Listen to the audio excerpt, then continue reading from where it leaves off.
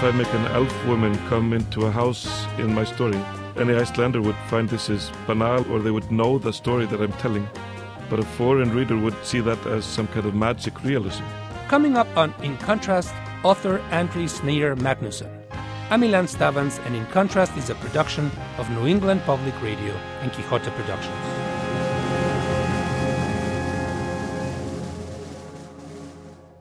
Andri Snær Magnason is an Icelandic writer of novels, poetry, plays, short stories, and essays.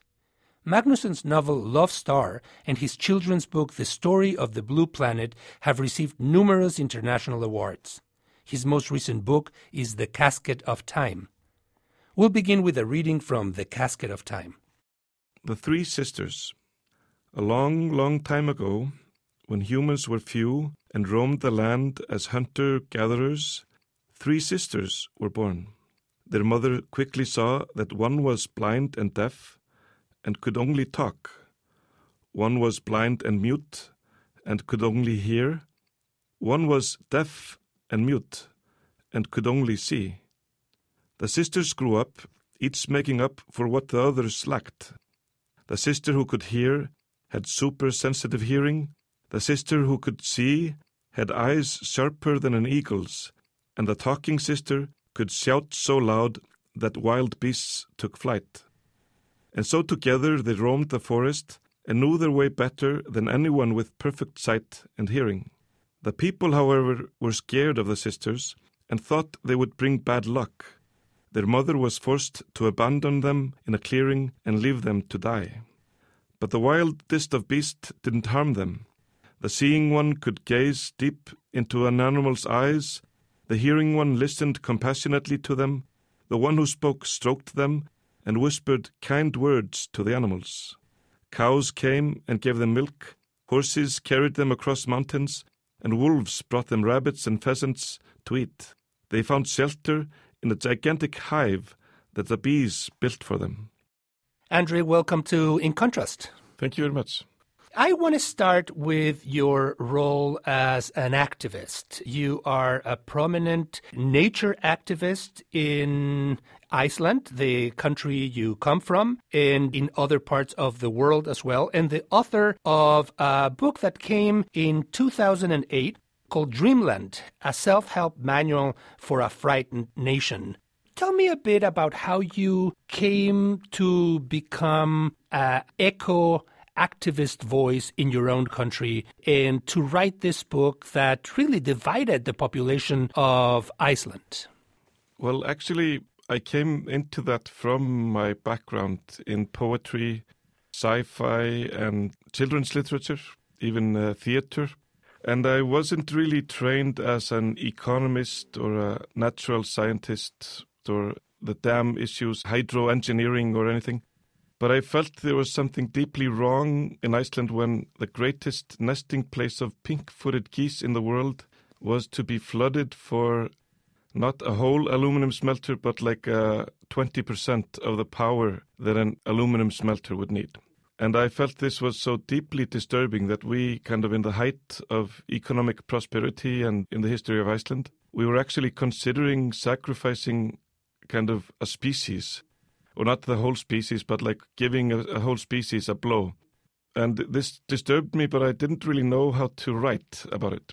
And the issue was so polarized that almost all the language for the issue was actually kind of ruined. It's almost like you have it now here in the States, the gun debate, the Trump debates, all these words and chunks of language that are used and thrown at each other.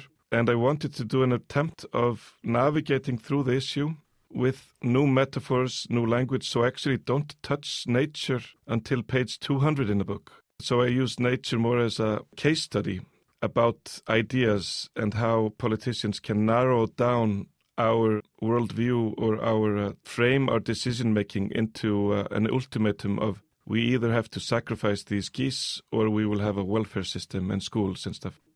I kind of decode the language, and the first 200 pages I'm basically laying a groundwork of metaphors that I can use to refer to then when I finally get to the nature part.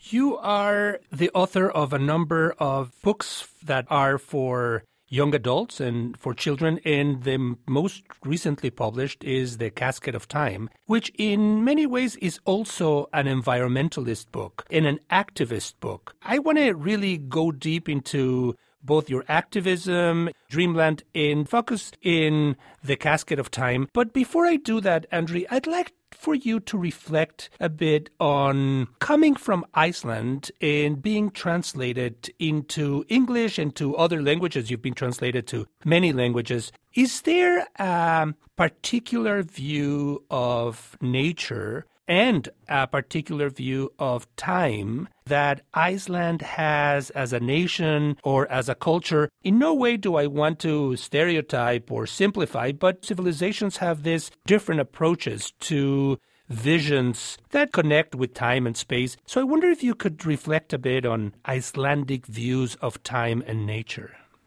Yeah, of course, there are lots of stereotypes. And sometimes actually when you're growing up as a writer, you try to deny them and avoid these stereotypes or pretend that we actually don't believe in elves and all these things that people speak about in Iceland. But in Iceland, you could say that landscape and history is very deeply woven together. And actually landscape and fantasy also.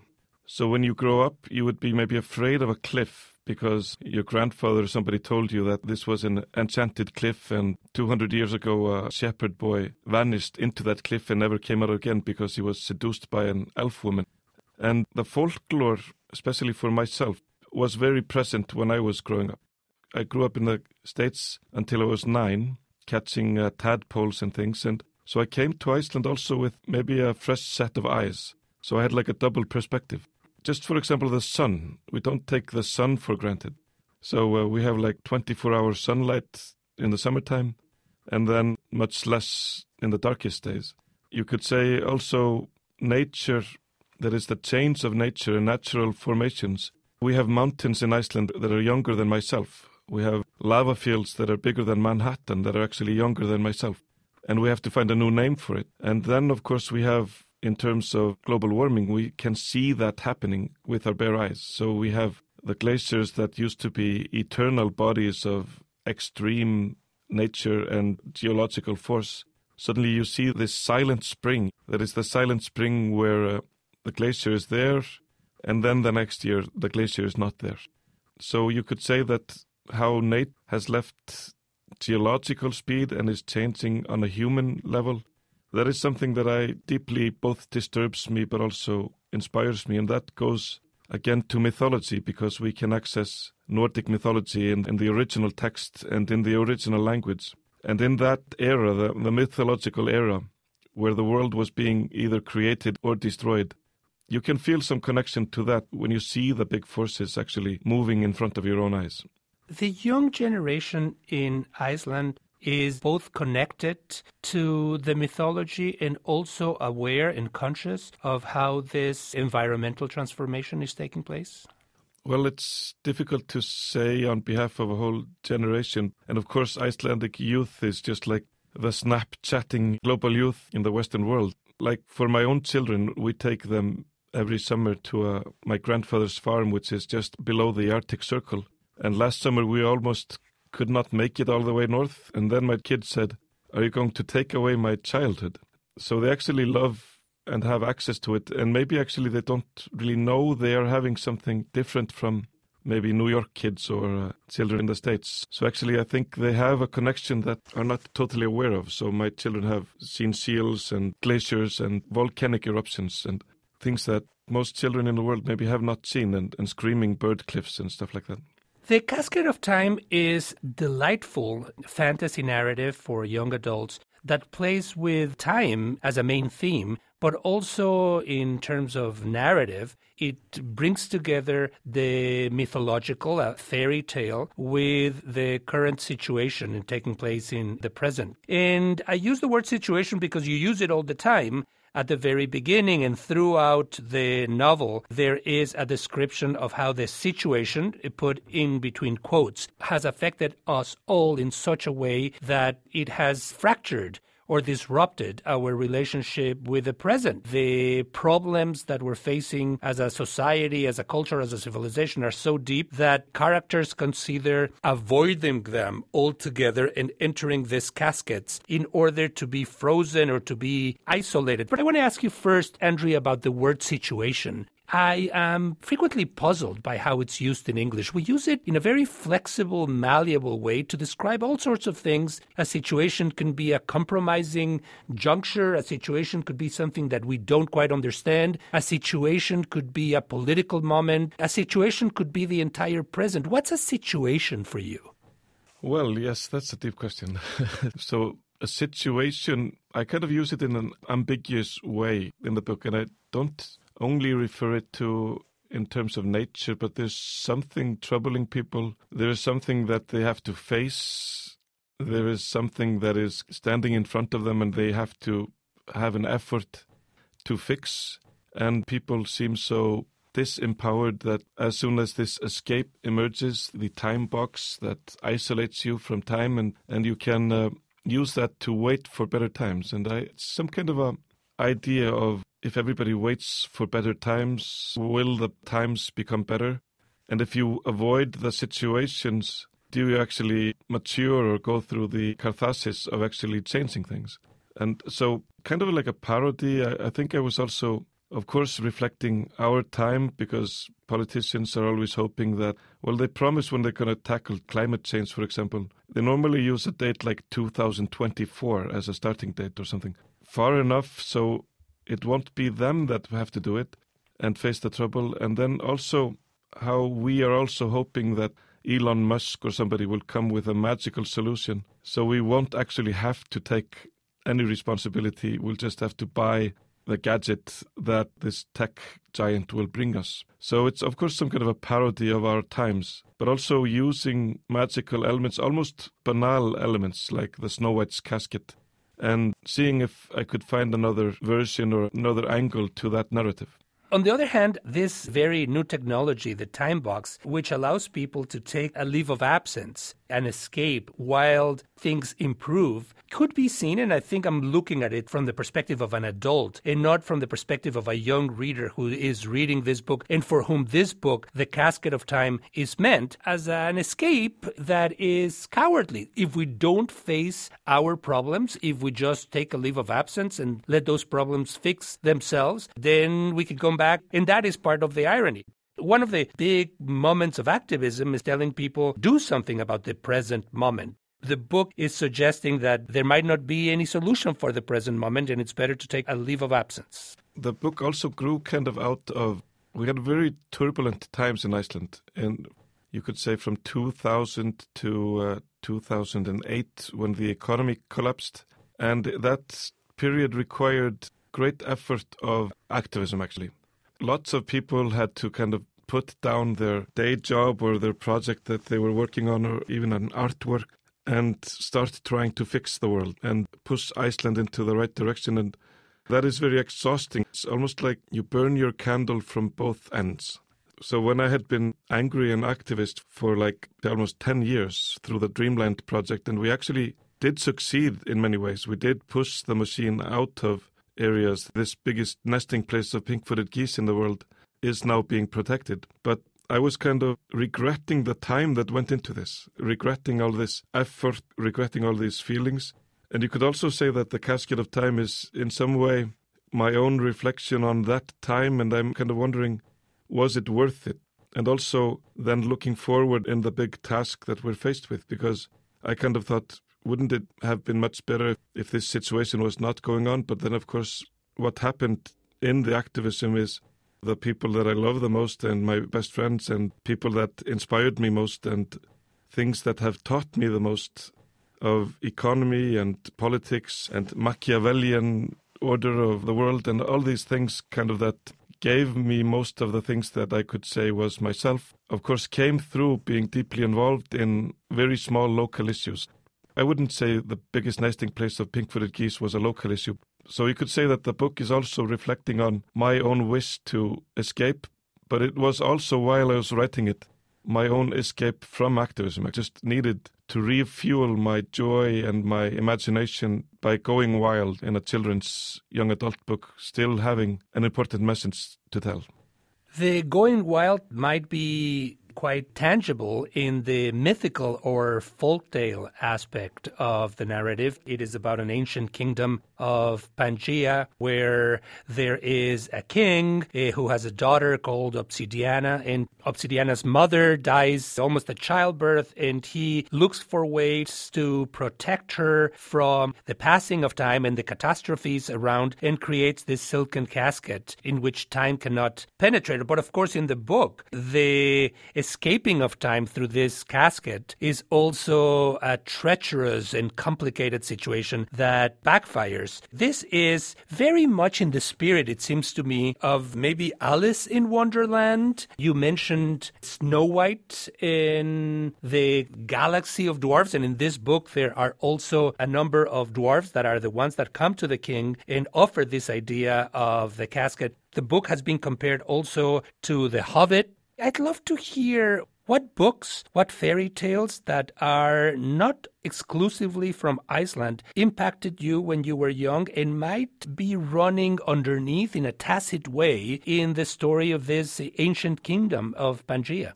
In Iceland, almost everything is explained by a story. There is lots of geological forces. You would have a mountain or a rift in the mountain or a big valley, and it would be explained by a giant that sat there or some event that split it. And I was looking at the picture of the planet, how South America and Africa used to be a single continent. And I was wondering, doesn't this need an explanation? We found this out long after we wrote all our mythology. So how do you explain how South America and Africa split apart? So I create this kingdom, this Pangaea kingdom, and the king that promised half his kingdom. So, of course, this is the promise of half a kingdom, and all these things are very related to the classical Grimm's fairy tale. And I was also deeply inspired by traditional folklore. Can you actually tell a story with a king, a princess, and dwarves, and do that again like it has been done for, 1,000 years or something? And can you still find a reflection in that story to the current times that we're living in? The story is also seeking inspiration into the crazy Shakespearean kings. So I would say the king has lots of Shakespeare in him. He's a tragic king. Also Greek mythology. He's some kind of a King Midas, a tragic king that accomplishes everything, gets everything, but of course by doing that loses everything. Then the princess is also maybe a metaphor also for fame, religion, and worship. When I was writing the book, I was invited to interview the Dalai Lama. So he's also like a living, almost mythological character. He's been reincarnated 14 times. So in a strange way, this child was found 5 years old in Tibet, and he told me about his childhood when he just wished he was a normal boy and didn't like the holy whip that was used to make him do his studies. So also I actually encountered like current modern mythological figures that inspired me without using them one-on-one. But this fact of being special, being taken out of and raised to a throne, I thought that was something that I wanted to explore. Tell me a bit more about this. At a time at the end of the second decade of the 21st century, when democracy is the default system of government that we prefer and fight for, when monarchies are either a thing of the past or vanishing and the very position of a king is questioned, why are we so connected in fairy tales with kings and princesses and kingdoms? What is it about our psyche that relates us, even at a time when these characters are, as you were putting it, more imaginary, more mythical than real? A kingdom can also be a metaphor.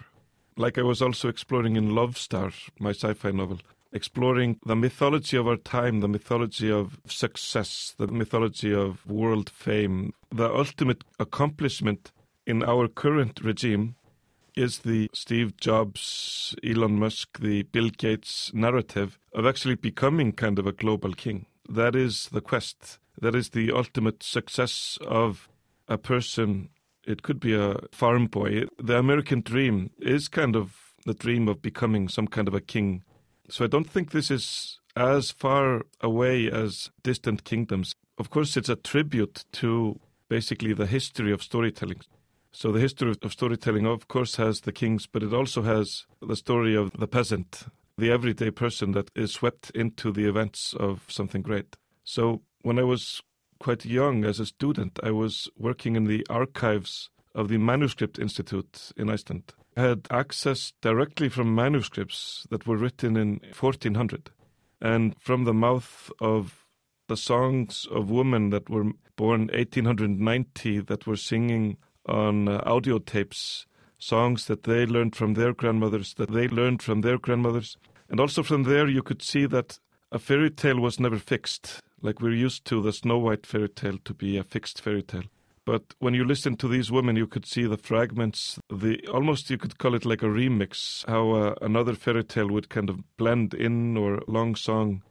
And that's why I don't really like the distinction always of 8 to 12 years old and 12 to 16 or something that you see in the book market. Because you could see in the manuscripts that the imagination, the fairy tale, even the most simple fairy tale used to be a shared experience.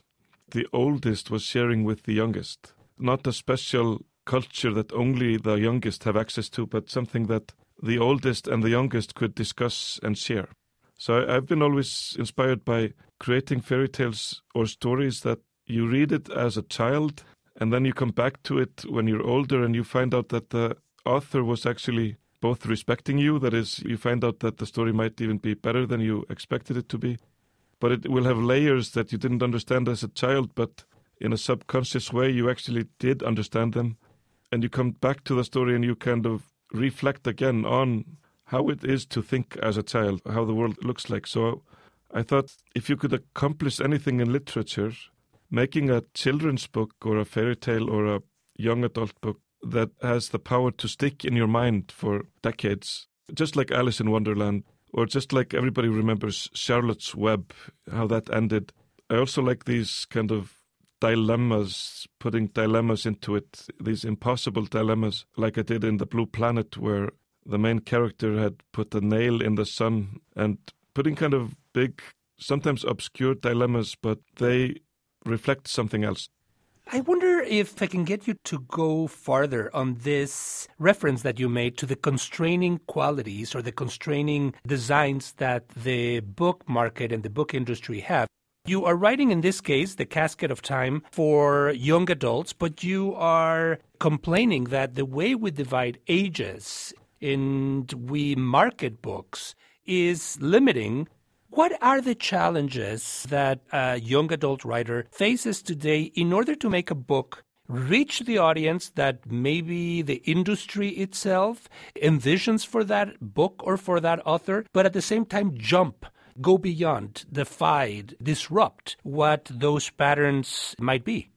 I have kind of a strange literary career, so you could say that my career is based on almost betraying your audience, you could say. That is, I started with poetry and those books did actually quite well. And I was asked for more poetry and then I made a children's book. When I was asked for a new children's book, I did sci-fi that children can't understand. And when I was asked for more sci-fi, I did non-fiction. And actually, I kind of think it's always a challenge both to renew yourself and also I actually like erasing boundaries because I'm raised on non-fiction, children's books, poetry, sci-fi and non-fiction. My brain needs all these nutrients. Also, if you look at yourself as a person, you talk to your grandmother, that is historical fiction. You think of the fate of your children, that is sci-fi. You look around you today, that is just current affairs, like material for a normal novel. So I've always been kind of tempted to explore children's literature and grown-up literature and who should access poetry. It's just some kind of thing that I've always been interested in. Maybe some kind of anti-marketing thinking or something. I believe that if we are segregating us too much, of course, it's important to give out messages who should buy what or help people to find what is appropriate to what age. So I'm not discrediting totally some kind of age ranking. But for my own literature, I like breaking boundaries. In a world that is so segregated into market groups, target groups, which sometimes in a way alienates us from each other. We believe that because I like this, I am different from the person that likes the other. I really think deep down that we are in core very the same. That is, what one person can experience and what he can like and love is something that somebody else is very likely to be able to like and love himself. I've kind of been wanting to, in this world of segregation, to make like a family book. If I make a book that the father, the teenage daughter, and maybe the 9-year-old boy kind of share in a way. And I think that is important to kind of bridge also.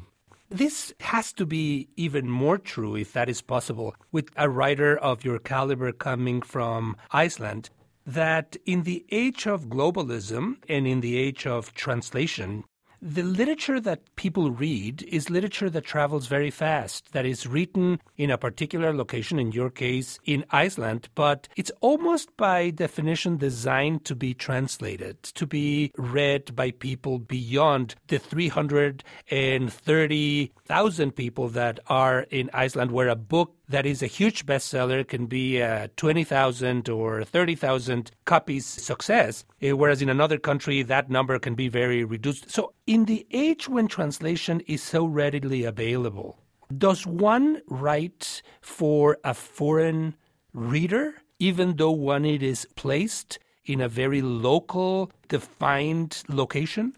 This is actually a very interesting, you could say almost like a trap. It's a really interesting dilemma, actually, that if you know of a foreign audience, like in my first books, my sci-fi novel Love Star, I always claimed it was untranslatable. So I was kind of surprised when it was translated.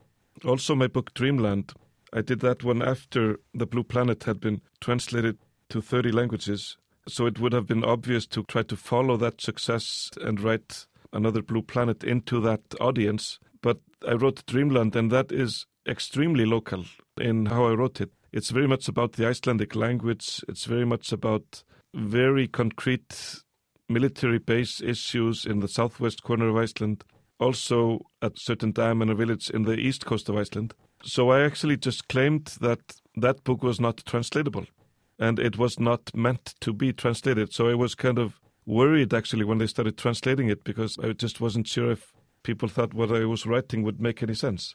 But then eventually it was published in Japan and translated to German and then to English. And it was a really important lesson, actually, to find something that you did not intend for a foreign reader, because if I had been thinking of the foreign reader, I would have skipped so many nuances. I would never have gone into language because I would have thought that's too complicated for a foreign reader. And I would have tried to use more general assumptions. But kind of unexpectedly, what I found out is that just by looking really close at the military base issue in Iceland and the power structure that was happening there and the rhetorics around that base, I found out that this was mirroring the rhetorics that were taking place around military bases all over the world, and how people did not want to close their base because it was such an important part of the employment, and how the people on the ground were kind of contributing to keep a machine running that was maybe quite destructive in a global context.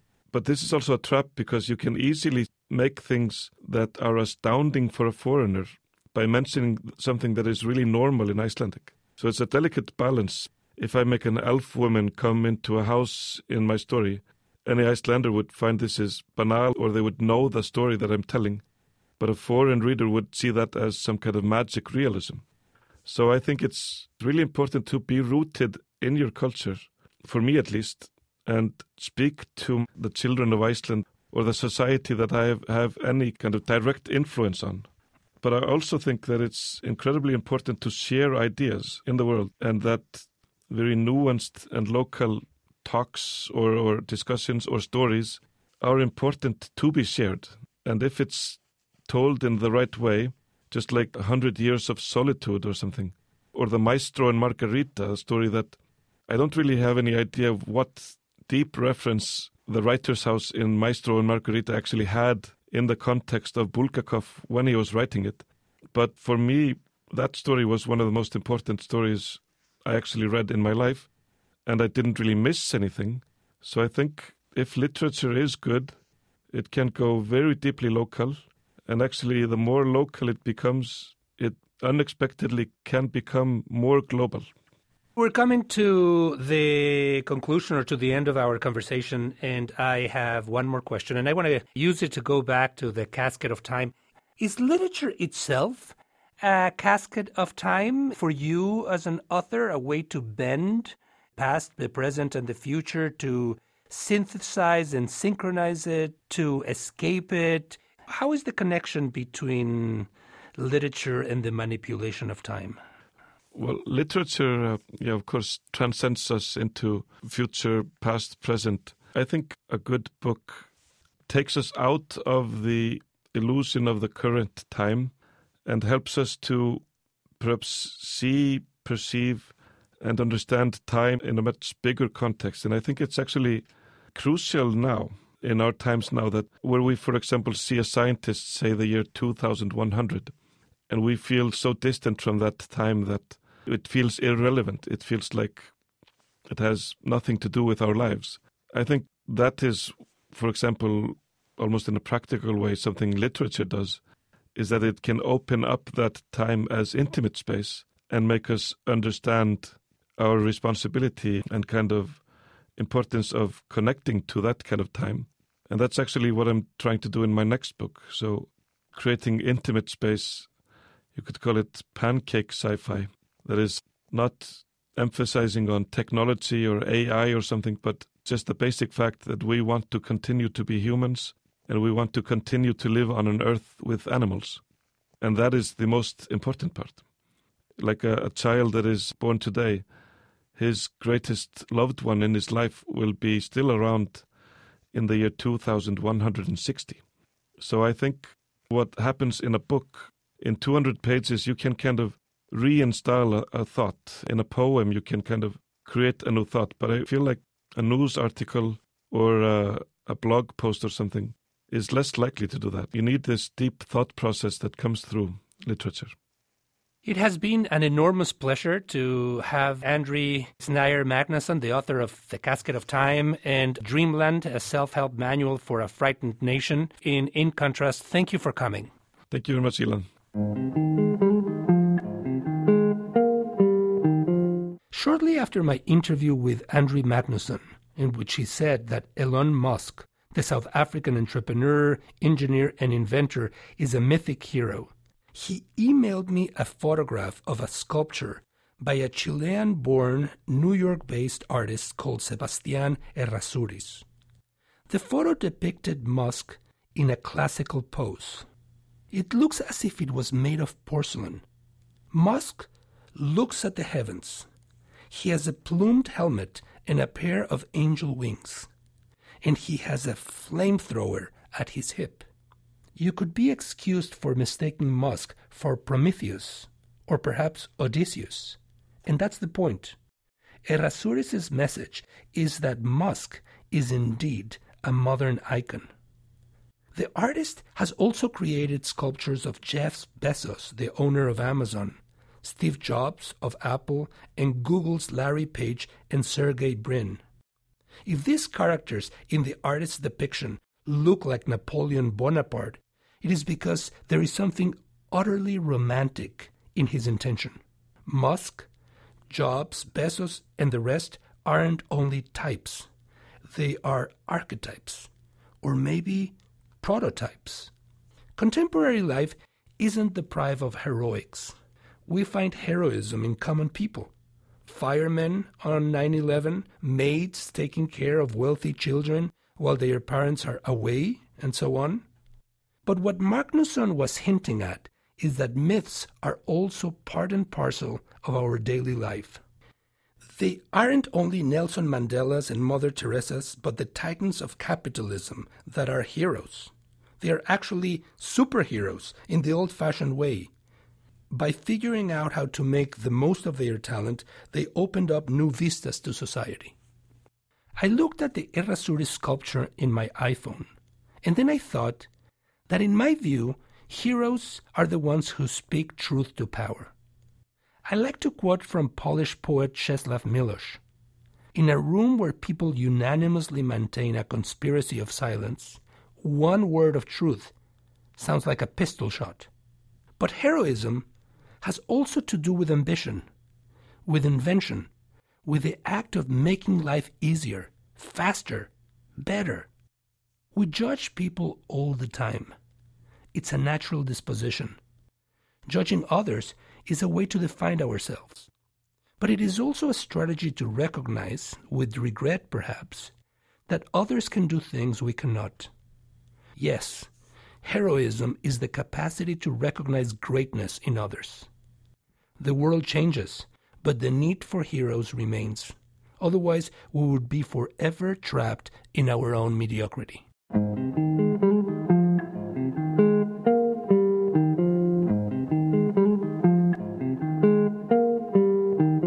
Next time on In Contrast. One of the things that have happened as a result of globalization, that would have happened anyway, globalization was going to happen, is that when so many people, especially so many blue-collar men, lost their jobs to globalization, I think that they lost their sense of themselves, not just as men, but as contributing members to society. They used to know what their place was in the kind of fabric of society, and they were beginning to feel like that was now gone. And they began to look around for reasons. Richard Russo on the next In Contrast.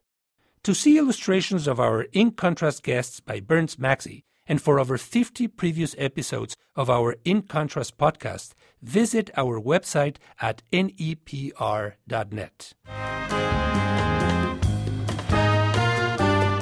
Help spread the word about In Contrast by reviewing us on Apple Podcasts. You can also follow us on Facebook, where we invite you to share your comments on this program and others in our series. We had production assistance from Ethan Bakuli. Our music is by the Fresh Cut Orchestra. The executive producer of In Contrast is John Vosi. I'm Ilan Stavans. Thank you for listening. In Contrast is a production of New England Public Radio and Quixote Productions.